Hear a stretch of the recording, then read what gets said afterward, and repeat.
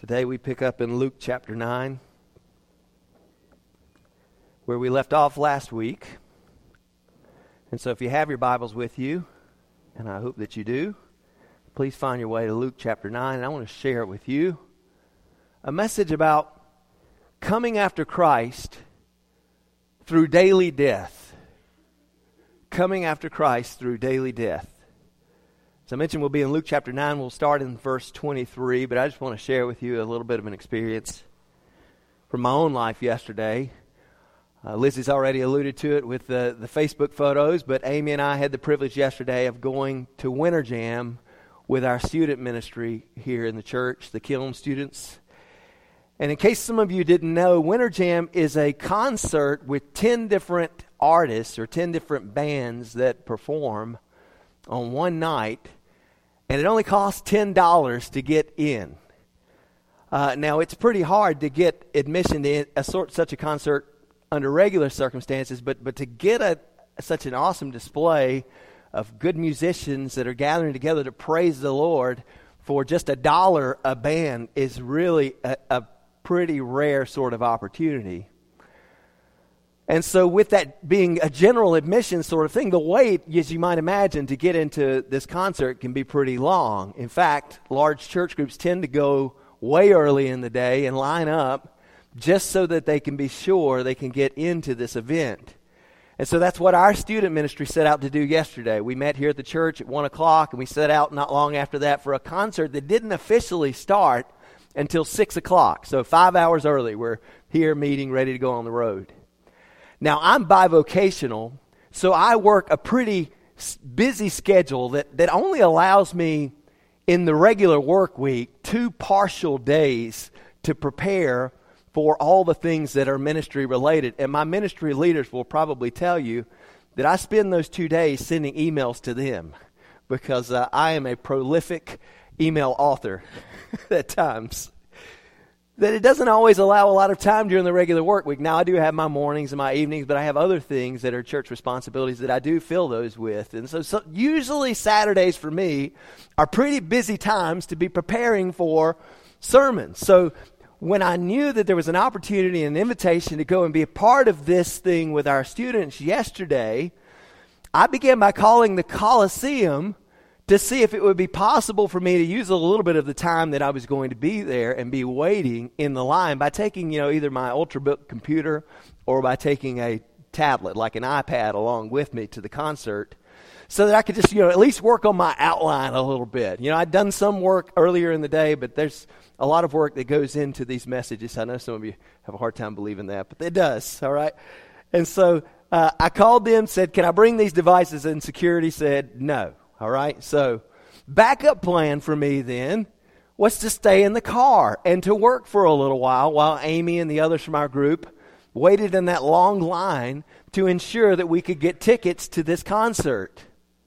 And I said, I'll come in after you because that seemed like the right idea. When we pulled up at 2 o'clock, there was already a line that must have stretched the length of at least 2 football fields that was wrapped around of individuals who were waiting out in the cold rain to get into this concert. And those doors for general admission were not going to open until 5. So that was 3 hours of just standing out in the cold rain that I thought I can redeem some of this time by focusing on sermon preparation. And I told the rest of the group, I'll come in after you later. I'll come after you. And then I'll either find you in line or I'll just come in a little bit later and you save a seat for me. So that was our plan until it wasn't.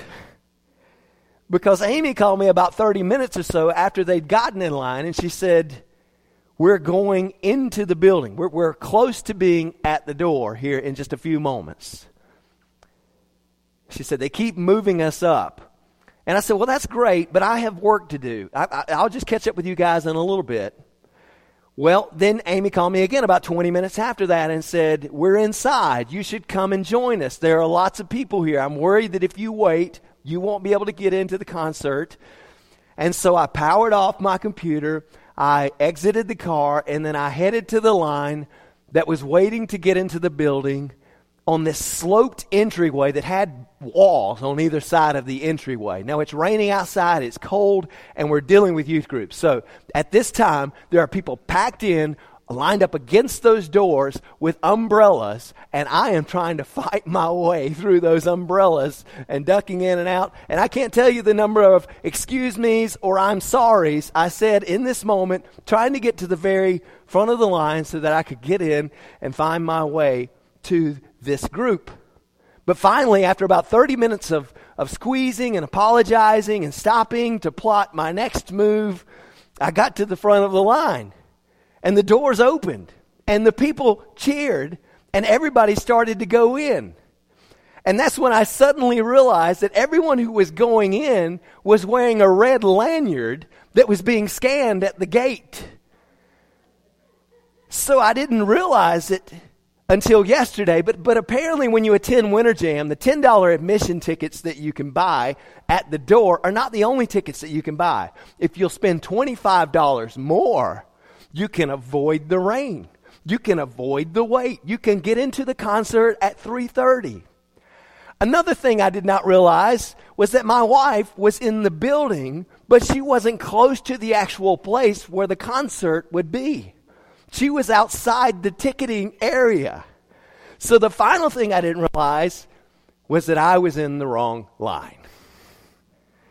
And when I got to the front of the line where they were scanning these badges, I said, my wife's in there, and she has my ticket. They weren't real happy about it, but they let me through. And then again, at the security line, I said, my wife is in there, she's got my ticket, and they let me through. And so just a little after 3:30, I was into the Coliseum, but my wife and our students were nowhere to be found, all right? They were in the building, but they were still waiting for the gates to open at 5 o'clock to get into the general admission crowd. I thought I was coming after my wife, but I found that I was wrong.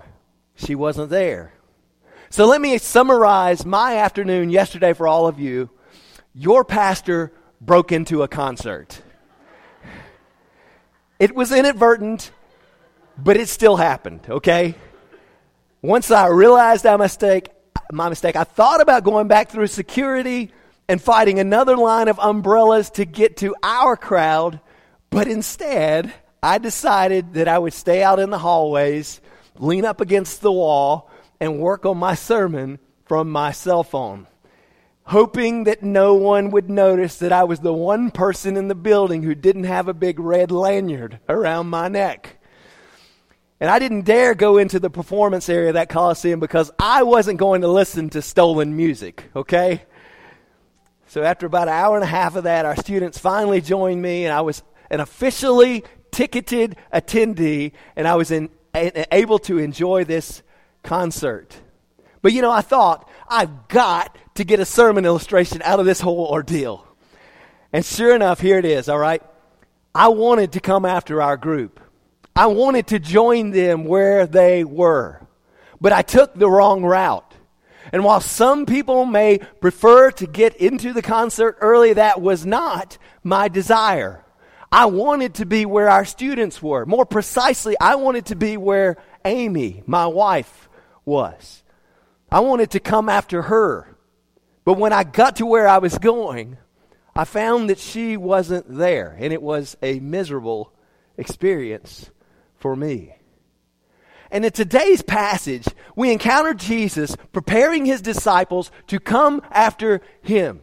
He's teaching them about how they can be with him where he is. So as he begins speaking with them in Luke chapter 9, verse 23, he says, if anyone wishes to come after me, and he lays down the route which the disciples must take if they are going to come after him. Now, it's worthy of our consideration before we jump into this passage. What is the destination that Jesus is calling his disciples to consider? What is this place that he is calling them to come after him to? When Jesus says, if anyone wishes to come after me, he's conveying through that statement that there is some place where he is going where not everyone else is going. In fact, it is only those who hear his voice and who trust his leading into a life that is yielded to his control, we learn in this passage, who are coming after him to this same place. So where is Jesus heading that his disciples should desire to come after him? Well, Jesus has just spoken in verse 22, as we looked at last week, about his impending suffering and his impending resurrection and his impending rejection, ultimately, he talks about before that resurrection and execution by the Jews. But he ended that prediction, as I mentioned, by assuring his disciples that he would be raised up on the third day. That is, Jesus is telling his disciples that he will ultimately, through this experience, win the victory over death. So surely there's an element in which he, in his words here that follow in verse 23, the very next verse, he is inviting his disciples to come after him in winning the victory over death. But this prediction also comes after Peter's confession of Jesus as the Christ. We saw that back in verse 20. We talked about this a little bit last week. The Christ, this idea of an anointed one, also known as Messiah, if you're dealing with the Hebrew word. That the Christ was this one, this anointed prophet, priest, and king, whom all the nation was waiting for to be their Savior, to be the one who would lead them into righteousness, who would lead them into an everlasting kingdom that God had promised. And so the disciples have just confessed that back in verse 20. They've just come to realize that he is indeed the Christ. And he now begins to reshape their expectations of what the Christ would do. He wouldn't take up an immediate throne on earth like they expected. He wouldn't be the one who would come triumphant and conquer the Roman government here at that very moment. No, first, Jesus will head to Jerusalem. First, he will face a cross. First, he will die. And then he will win the victory over death. And then he will return to his heavenly Father for a time. And so Jesus begins to prepare his disciples so that they would know that he will soon be going away from them.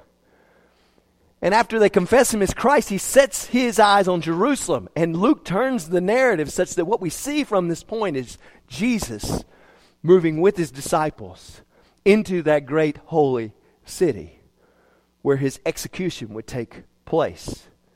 But Jesus also wants his disciples to know that they can come after him to this place where he is going. And actually, there are 4 chapters in John's gospel where this teaching of Jesus' departure culminates.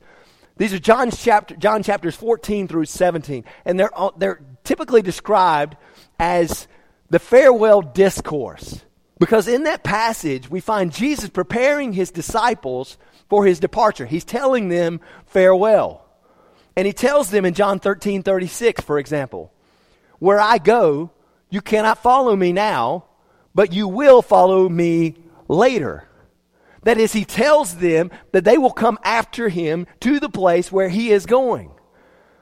Then he comforts his disciples in the opening verses of chapter 14 by informing them that he's going to prepare a place for them in his Father's house, that where he is, they may be also. And he makes it so clear that he is the way and the truth and the life, and that no one goes to the Father except through him. Then in John 16:5, Jesus says, "I am going to him who sent me." In verse 28 of chapter 16, he says, "I am leaving the world again and going to the Father." Then Jesus prays to the Father in John 17:24 with the words, "Father, I desire that they also, whom you have given me, will be with me where I am, so that they may see my glory, which you have given me, for you loved me before the foundation of the world." Do you see this pattern here, my friends? Jesus is now heading for heaven. He is on a straight trajectory to return to his Father once his mission is complete. But he wanted his disciples to know that they can come after him. And so he sets out to show them. He says, "Do you want to come after me? Then get in this line. live this way. Pursue this life. Don't take the wrong route. Don't get the idea that you're coming after me like Pastor Jeremy thought he was coming after Amy, only to realize when he got there that she wasn't there at the end of the line that he thought she would be. And here's the frightening reality of this passage. There are many individuals all around us who say that they are coming after Jesus. There are many individuals who say that they are Christians and say that they are bound for heaven. But their lives are not in line with this passage. The lives that they live do not show that they are coming after a Christ that is in the way that he says one must come after him in these verses. And don't get me wrong, salvation is by grace through faith, not as a result of our works. But Jesus makes it clear that true faith will be evidenced in the work that it produces in the life of the believer. And so, my friends, the most important lesson is on display here for us on this day. It is a most important lesson. Do you wish to come after Jesus? Then you must come according to his terms. Let's look now at what those terms are in Luke chapter 9, starting in verse 23. If you will, I'd ask that you would stand that we might honor together the reading of God's Word. Luke 9, starting in verse 23. And he was saying to them all, if anyone wishes to come after me, he must deny himself and take up his cross daily and follow me. For whoever wishes to save his life will lose it. But whoever loses his life for my sake, he is the one who will save it. For what is a man profited if he gains the whole world and loses or forfeits himself? For whoever is ashamed of me and my words, the Son of Man will be ashamed of him when he comes in his glory and the glory of the Father and of the angels. But I say to you truthfully, there are some of those standing here who will not taste death until they see the kingdom of God. Here ends the reading of God's Word. You may be seated. Now, see in this passage 3 commands for those who wish to come after Jesus. We're only going to cover the first of those here today. And I plan to preach through the other 2 next week. But this first one is so important. Do you want to come after Jesus? Hear this first command from him. You must carry your cross daily. This is every Christian's directive. In verse 23, we see Jesus is speaking to everyone. He was saying to them all, the verse says, if anyone wishes to come after me, he must do these things. This is not, by the way, over and above Christianity. What Jesus puts on display for us here is regular Christianity. This is not some special path of discipleship. Being a disciple is not some higher level of being saved beyond just what an average person who is saved would be. Sometimes we get the idea that Jesus reserves his more radical statements like this for certain individuals who've been bonked in the head with a holy coconut that fell out of the sky. But that's not an above and beyond sort of call. This is not a call for a select few. This is normal Christianity.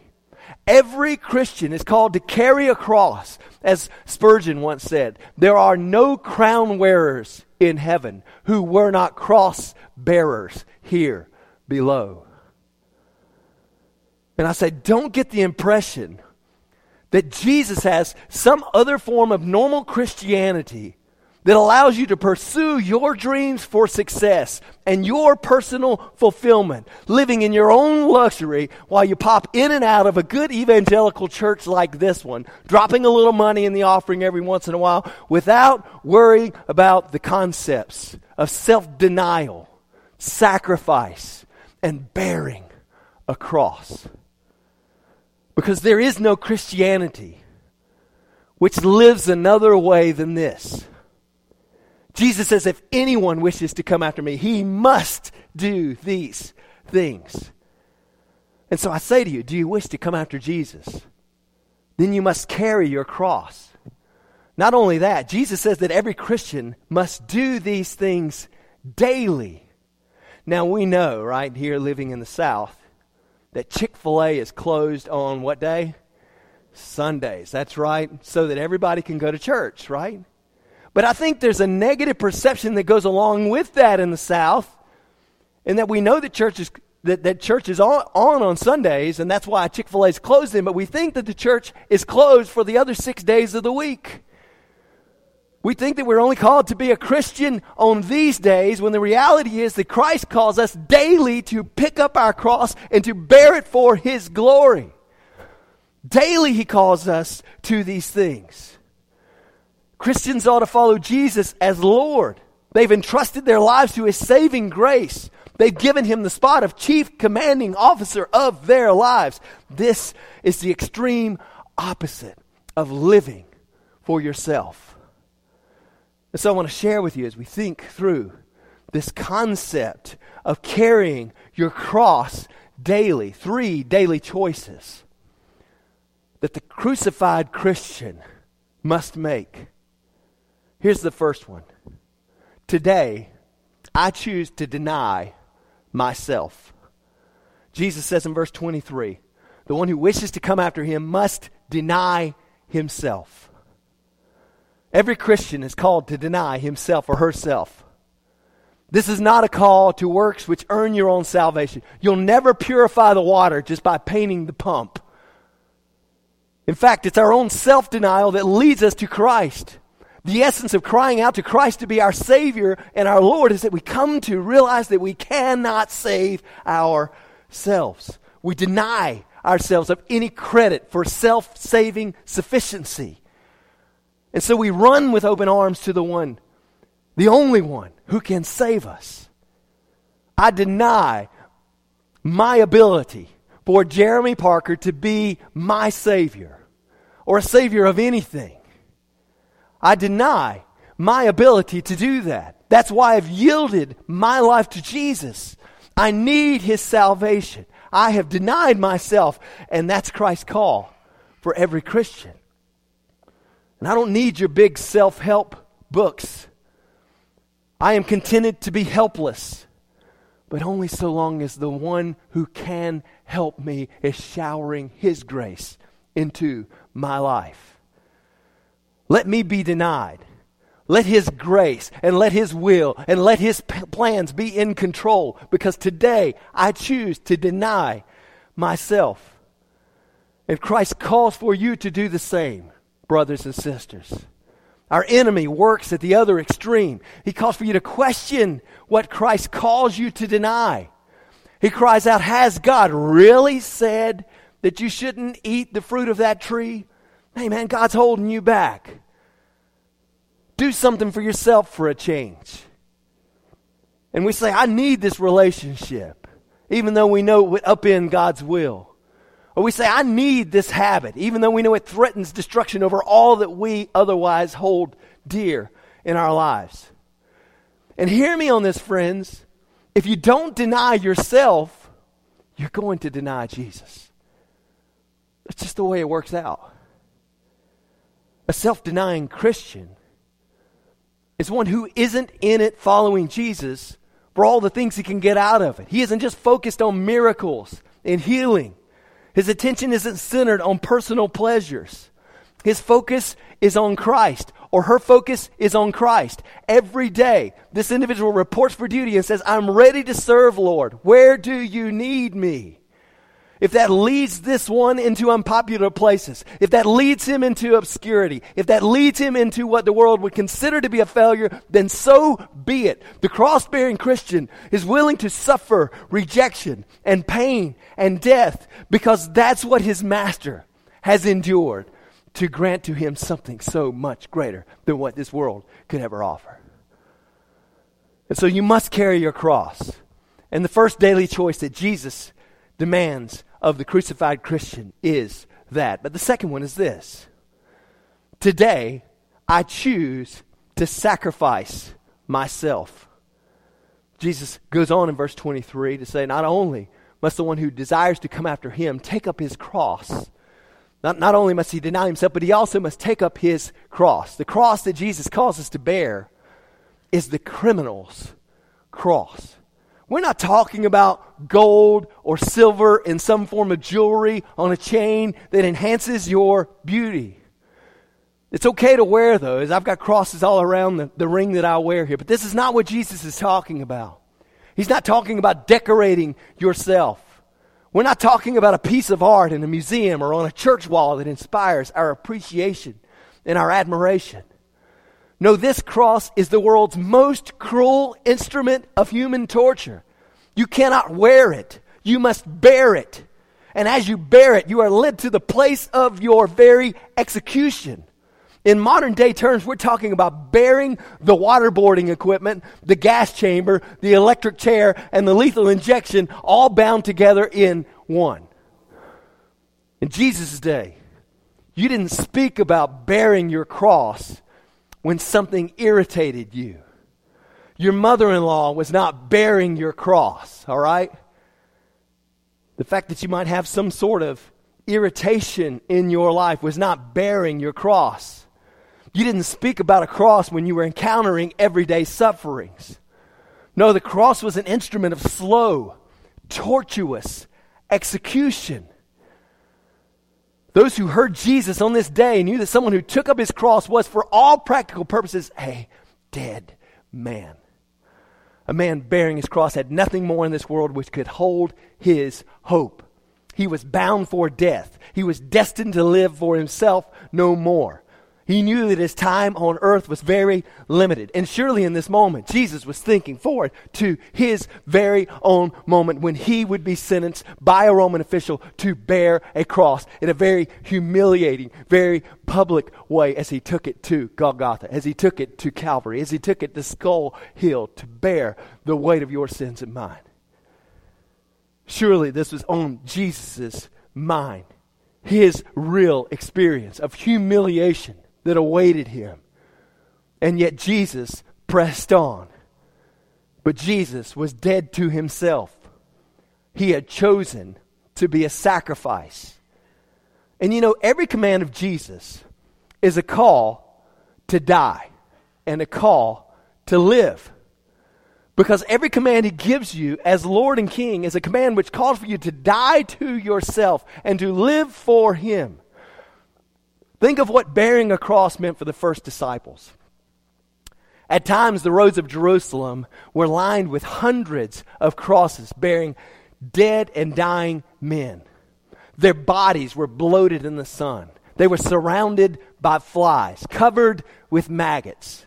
This was not a pretty thought for one who calculated to win the masses. Jesus is not out to win a following with flowery and sugary language. Estimates say that up to 30,000 Jews were crucified during the lifetime of Jesus alone. And this is Jesus' call to his disciples. Doesn't sound very appealing, does it? And yet the disciples sacrificed themselves. They took up their crosses. How did they sacrifice themselves? It would be edifying for us to know, how did they respond in the very immediate time after his call to do this very thing? Maybe that's instructive for us. What did the disciples do? Well, they gave up material goods and they became dependent on God to supply their daily needs. They set out on mission to places where people would reject them. They often surrendered earthly ties to their jobs, their relationships, their homelands, those things which made them feel safe and secure. And they yet ultimately found that their destination on earth was not worldly recognition or fame or wealth.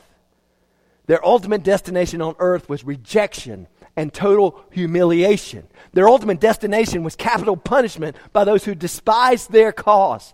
They were bound for a cross that ended in death. So don't water down this call for Christ on every Christian to carry a cross daily, because those who knew Him best, those who knew Him in person, those who spent their lives with Him on earth did not water down this call. And my friends, the cross is laid on every Christian. We're all called to radically abandon the things of this world which deceive us into thinking that they will provide our greatest satisfaction. We've all resolved to do that. That's what we portray in our baptisms, just as you've seen sweet Hannah do here this morning. We've given the world this picture which says, I am dead to the old person that I was, and I am now raised to live for Christ. As Paul says in Romans 6:11, even so consider yourselves to be dead to sin, but alive to God in Christ Jesus. And this is challenging, my friends. Dead to our old nature and our old desires is not simply what must wait to the end of our lives or the perfection of our sanctification. Death to the old man greets every Christian at the door through which he comes by faith.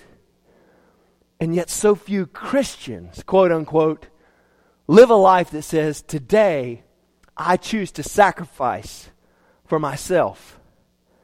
And we wonder why our community and why our nation is such a slush pit. We say that more people need to hear the gospel, and that's true. But we don't just need individuals who hear the message of the cross. We need more individuals who bear the marks of the cross. We need more individuals who will, by the way that they live, say that their old ambitions, my old dreams, my old life is no more. I am dead to this world and I am alive to Christ. This world ain't got nothing that's going to let me be lured away from the one who calls me to come after Him. Thirdly, we must be ready if we are desiring to come after cross, to live this crucified life daily. We must be willing to say, today I choose to surrender myself. Jesus says, whoever would come after me must deny himself and take up his cross. And then in verse 23, he says, and follow me. The disciple who has resolved to deny himself and sacrifice himself by being crucified has only one direction to go. When you are carrying your cross, there is only one direction you will go. There is no going back. When you are carrying your cross to your execution, you've said all of your goodbyes. You have no further plans of your own. You are living a life of total surrender. And Christ calls for each of us to live a life of total surrender, a life of following Him. The fact that Jesus calls for us to follow Him gives us a hint that as we deny ourselves and we take up our crosses, we're not simply called to forsake the world in a way that causes us to sit around like a hermit. Right? I mean, one way you could obey those first two commands of denying yourself and taking up your cross to be dead to the things of this world would be just, let me go lock myself in my basement, right? Let me stay away from all worldly things and just have blocks around me, and then I'll know that I'm not going to face anything that's going to cause me to be distracted in another way. But Jesus calls us to a life of purpose. Jesus calls us to a life of following Him. Jesus calls us to an active life, a life that says, Lord, show me where you want me to be today. Lord, let me be on mission for you. He doesn't call us to a life that's going to be desperate and depressing. He calls us to a real life. He calls us to a real new passion. He calls us to pursue Him. And in pursuing Him, we find real fulfillment, real purpose, something that really drives us for the cause for which we were created. And that must be our confession, that we would be willing to be surrendered, living an active life. It's not that we would not have any pleasure anymore. Being a Christian is not a life devoid of pleasure. Being a Christian, my friends, is a life with a greater pleasure that has been discovered. It's a life that replaces the old pleasures of things that I used to pursue and says that Jesus is my new pleasure. Serving Him, honoring Him, finding Him to be all that He is. Coming after Him is my new pleasure. And the fact that we're following Jesus in this pursuit should be one which causes us to pause and think that, Jesus, who held all glory, all authority, all power as the divine second person of the Trinity, as the very Word of God, Jesus, who held all of these things, still took upon Himself human flesh. He still took upon Himself flesh which caused Him to be a crying and helpless babe. Flesh which caused Him to experience the troubles and the betrayals of friends who turned against Him. Flesh which caused Him to feel the pain and the agony of being whipped. The flesh which caused Him to weep when those whom He loved died. Flesh which could really experience the pains of nails going through your head. Flesh which could really experience the humiliation of individuals spitting on you and mocking you and cramming a crown of thorns onto your brow. And friends, when Jesus calls us to follow Him, He's not calling us to do anything that He Himself has not already done for us. He has already richly, through His grace, stepped into humanity so that He can do the very things that He now calls you to do as you follow Him. And He is so much more worthy than we are. He is so much more powerful than we are. And if we are really replacing our affections, if we are really replacing the things that we are pursuing, our pleasures, with His glory, then, my friends, we will come to understand that He is so worthy of it all. He who has stepped in our place to ransom us to God is so worthy of it all. And those who knew Jesus well knew that He is worth dying to everything else for. And the question for you is, do you know that He is worthy of you bearing a cross for Him? I read about a young African man who was martyred for his faith in Christ in the nation of Zimbabwe. And after he was martyred, after he was killed for his faith, these words were found in his possession. I'm part of the fellowship of the unashamed. I have the Holy Spirit power. The die has been cast. I have stepped over the line. The decision has been made. I am a disciple of Jesus Christ. I won't look back, let up, slow down, back away, or be still. My past is redeemed. My present makes sense. My future is secure. I'm finished and done with low living, sight walking, smooth knees, colorless dreams, tamed visions, worldly talking, cheap giving, and dwarfed goals. I no longer need preeminence, prosperity, position, promotions, plaudits, or popularity. I do not have to be right, first, tops, recognized, praised, regarded, or rewarded. I now live by faith. Lean into His presence, walk by patience, am uplifted by prayer, and I labor with power. My face is set, my gait is fast, my goal is heaven, my road is narrow, my way is rough, my companions are few, my guide is reliable, and my mission is clear. I won't give up, shut up, let up, until I have stayed up, stored up, prayed up for the cause of Jesus Christ. I must go till he comes, give till I drop, preach till everyone knows, work till he stops me, and when he comes for his own, he will have no trouble recognizing me, because my banner will have been clear. And friends, I don't know about you, but when I read this passage in Christ's call for me, I am challenged. And it's a challenge that I need. It's a challenge that spurs me into fresh commitment. A challenge that causes me to look at today and tomorrow as different days than I would have had I not spent the time studying through this passage this week. And I hope that that challenge has extended to you as well. But my friends, I want you to know that Christ is so worth it. He is so worth giving all that we are and all that we have in pursuit of him, in abandonment of this world, in hope of what he has prepared for us. And friends, when we talk about going after Jesus, we're talking about going to our heavenly home. We're talking about going to where we would be designed to be. We're talking about going to everlasting peace. We're talking about having treasures forevermore as we trade away the treasures here and now. And so let us, my friends, take up our cross and bear it for this Savior. Would you pray with me? Father, your word is so challenging. Father, help us to examine our hearts and our lives. Are we truly knowing Christ as Lord?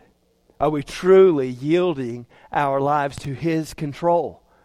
Are we truly, O Lord, pursuing the things which you call us to pursue in such a way that we would be dead to ourselves, living for the one who has provided for us everlasting peace? And Father, I just pray that as we encounter this passage, as we encounter these tough truths, that you, through the power of your Spirit, Lord, would call us into greater devotion. Cause us to reflect on the great grace which you've displayed, that is so worthy of all that we have and provides so much more hope than this world could ever offer. And may we, O Lord, be found pursuing you with all that we are every day. I pray it in Jesus' name. Amen.